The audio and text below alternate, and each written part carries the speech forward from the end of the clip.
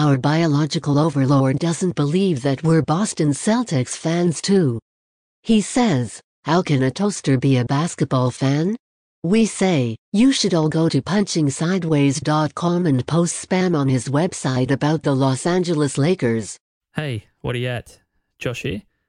Today I'm speaking quickly with a friend, Conn Williams. Conn is a local Wagga guy. He spent a lot of time in Albury-Wodonga at gigs, and that's how I met him through different bands.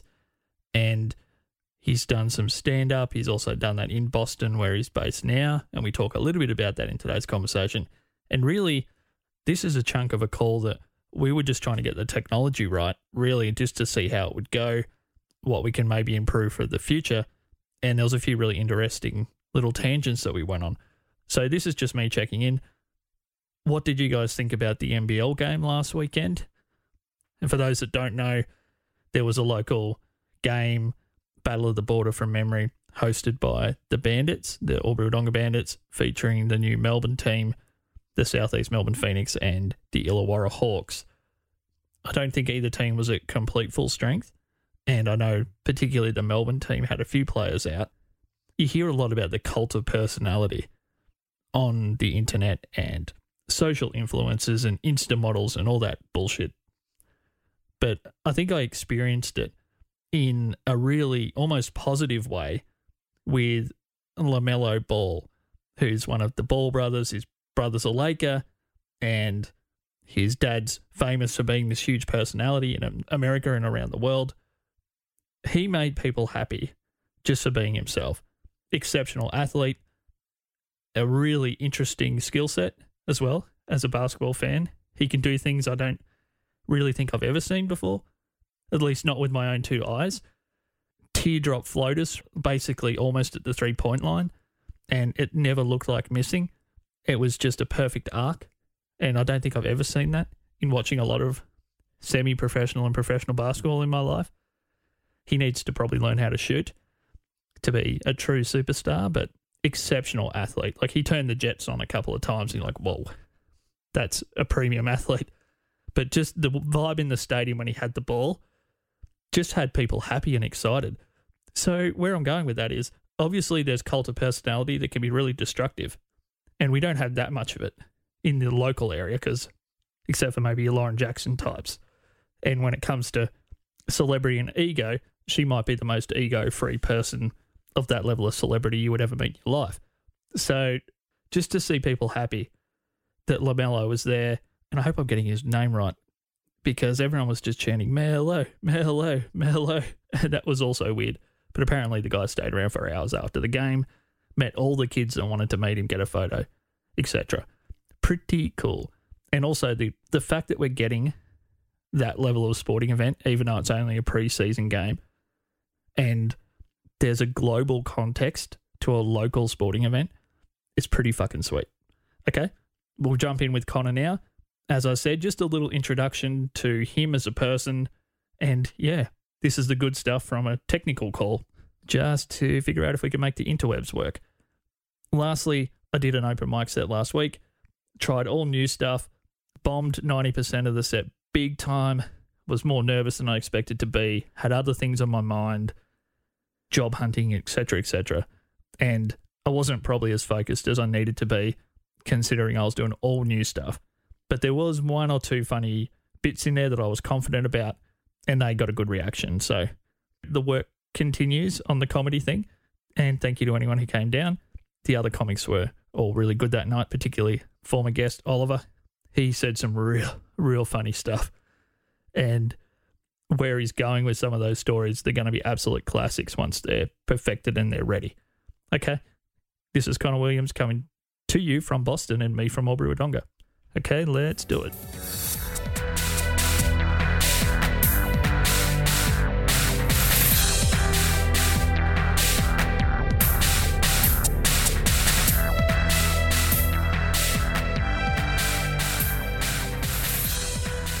It looks like you've been super busy. Yeah, I've been flat out since March. I started doing background extra work, and from there I just became basically a production assistant because fuck being a background extra. It's It's boring. It's yeah, okay.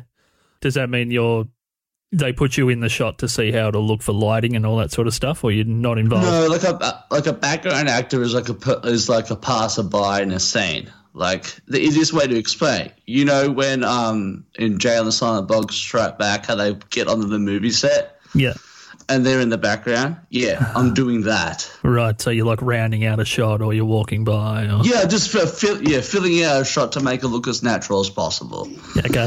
I did that for a couple of weeks, and that transitioned into working on set behind the scenes. Yeah, basically behind the camera. So I've done pretty much everything that's administrative behind the camera so far. That's cool.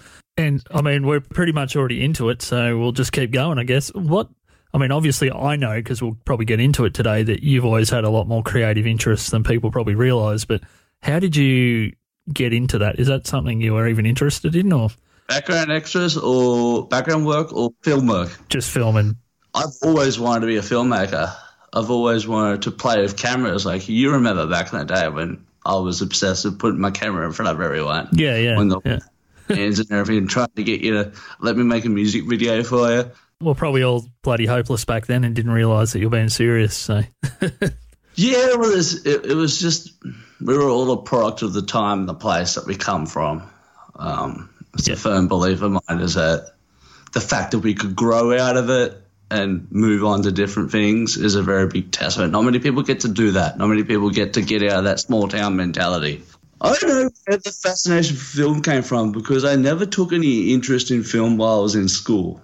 Okay. Like I watched a lot of movies as a teenager, but I never decided to tell my parents I wanted a camera until I'd left school. Okay. And it was like I sort of bought like a shitty little camera the size of my palm off of eBay in 2005 to film all my friends who were skateboarders and musicians and that, and we tried to make our own version of Jackass. If you're really good at Googling, there is still footage of me on the internet trying to be Bam Margera and Dwayne Knoxville, and it's just terrible. One thing I will say about you Wagga guys is that you were mostly fearless. Like, there was a lot of pretty cavalier activity going on up that way. Skateboarders and bikers, like, as in, it was a little bit more coffee and crumpets, the music scene in Albury. We weren't quite as... Yeah, it definitely felt like that whenever we came down to a gig at Soden's. We weren't quite as crazy. Yeah, you knew the Wagga crew were there when there was a gig at Soden's. Yeah, people walking on the balcony and throwing chairs. Yeah, screaming at each other when the sun's coming up still. Yeah. The film thing for me is being like a baseline of, I'm a very visual person. I think it's why I like Instagram more than any other social media platform, is that it's a visual medium, and I've worked out all by myself how to tell stories.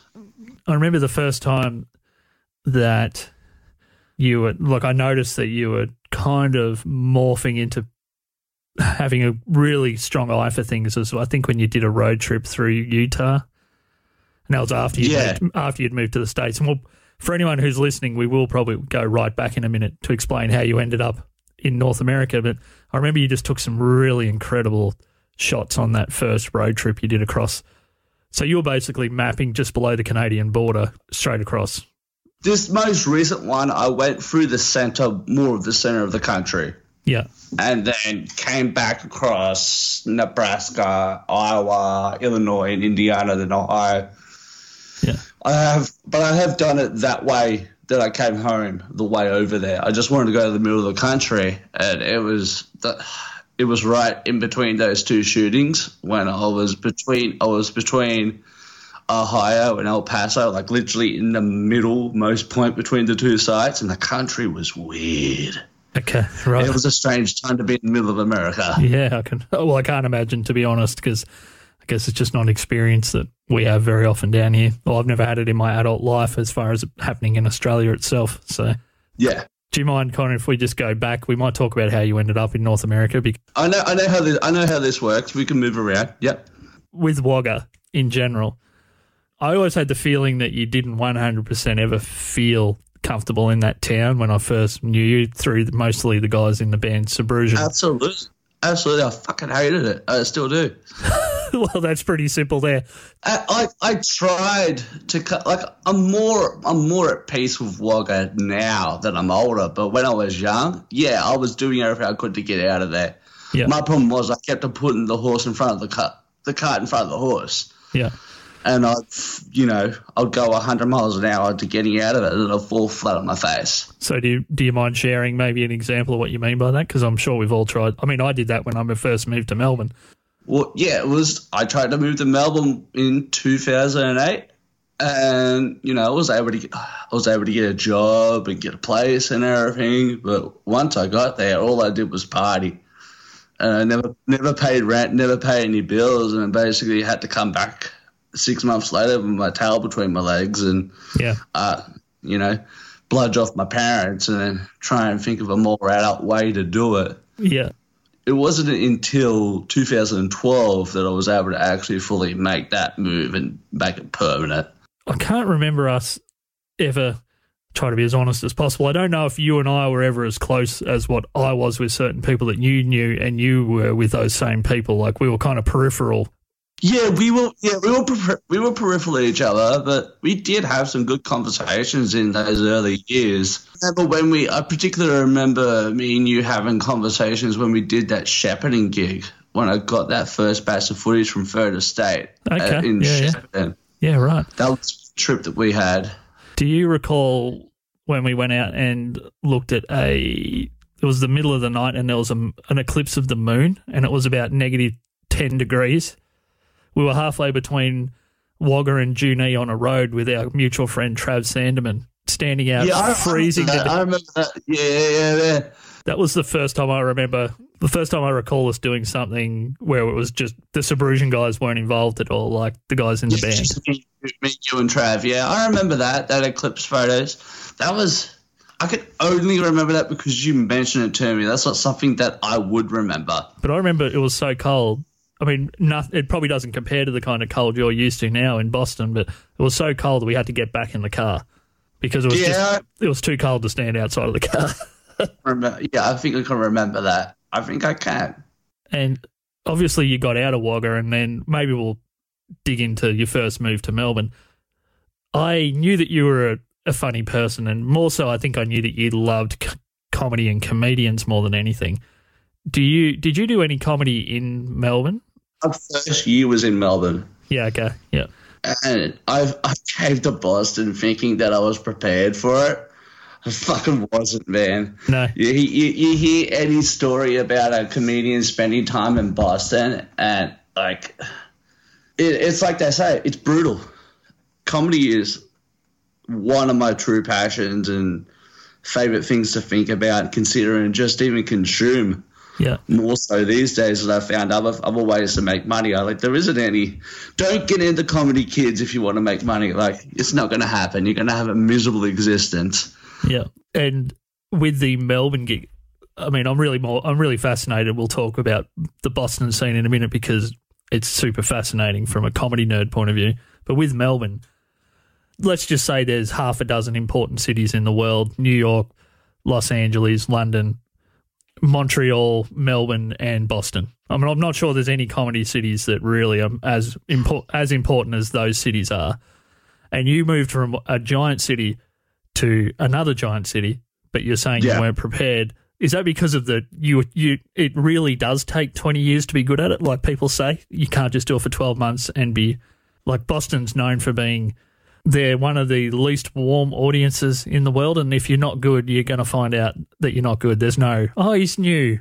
My problem has never been with the audience. It's been with my peers. It's always been with my peers in comedy. Like it's the politics of it.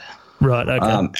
Anytime that I've done a gig with a bunch of townies or like an actual paying audience, I've had a great time. Okay. And I only ever run into issues when it's trying to get through that chain of gigs. Like open mic level stuff.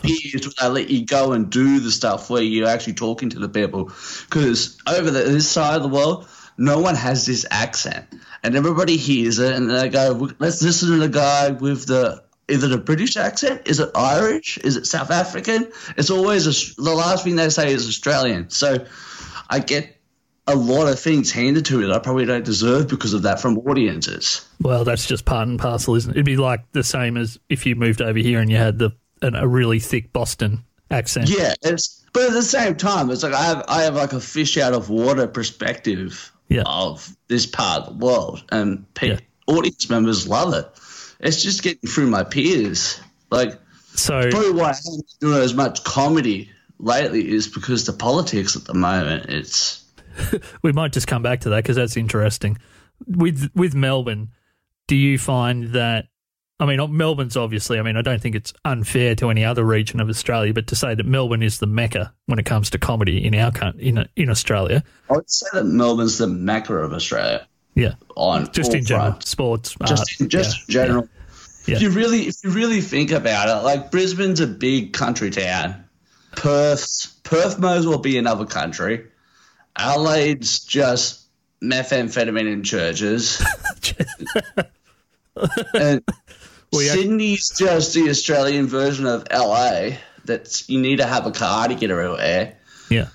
And like Melbourne feels more like a European city than anything. It's got all the sport, it's got all the culture, and it's got all the pretentious art types. There's lots of them, and it does have a pretty reasonable coffee. I met people from Italy who said, "Oh, you're from Melbourne? How you coffee? But you must love coffee." Yeah. Like there are people from Italy that know how good Melbourne coffee is. Yeah. So, with the politics, did you find? Because I'm moving down to Melbourne, and obviously, the main reason I'm moving there is for family, and then outside of that, hopefully, some kind of career progression.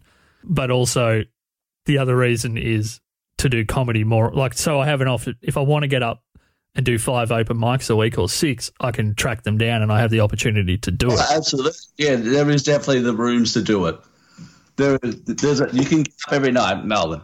Having now done some comedy and heard strangers laugh, I don't think I've ever, and I've played a lot of gigs in my life and some of them were important and most of them weren't, but the first time I heard strangers really laugh in a room, that was a buzz and a high that I've never experienced, and it made me think, oh, well, you're fucked then. You're going to stop chasing that. Yeah, I don't need to be an angry political comedian to be able to make people laugh, because not everyone in this room is here to hear my opinion on something that's happening in the world. Maybe they just want to laugh. Yeah, well, 9 times out of 10, they're looking to be removed from the rest of reality. I mean, and it's like Jim Gaffigan was saying to Rogan, there's such a you can't not be in a political state in everyday life anymore because it's all about politics. Even in Australia, even in America, it's like hyper intensified in America at the moment that everything is about politics. Like every second conversation I even have with my wife is about politics. We can't just talk about normal shit. Like, let's just talk about Netflix and the beers we drink and the brewery we're going to go to on the weekend and the film I'm working on. But no, it always like this. Used to be the 6 beers of separation from Kevin Bacon. It's now the 6 ideas separation from Trump. Like, everything comes back to it. You know, it feels like we could just give each other a fist bump now, but you're on the other side of the planet. Still freaks me out. Yeah. No, I want to do this again. Now I know how easy it is to do this. Let's do this again. You've got another film thing coming up soon. Is that correct? I'm working on a film for until the first week of October, but I'm open on the weekends. Righto, we might see if we can catch you halfway through something. Just see how many 18-hour days you're in the middle of. I'm assuming it's going to be... Yeah. Peace, bro. See ya. See ya.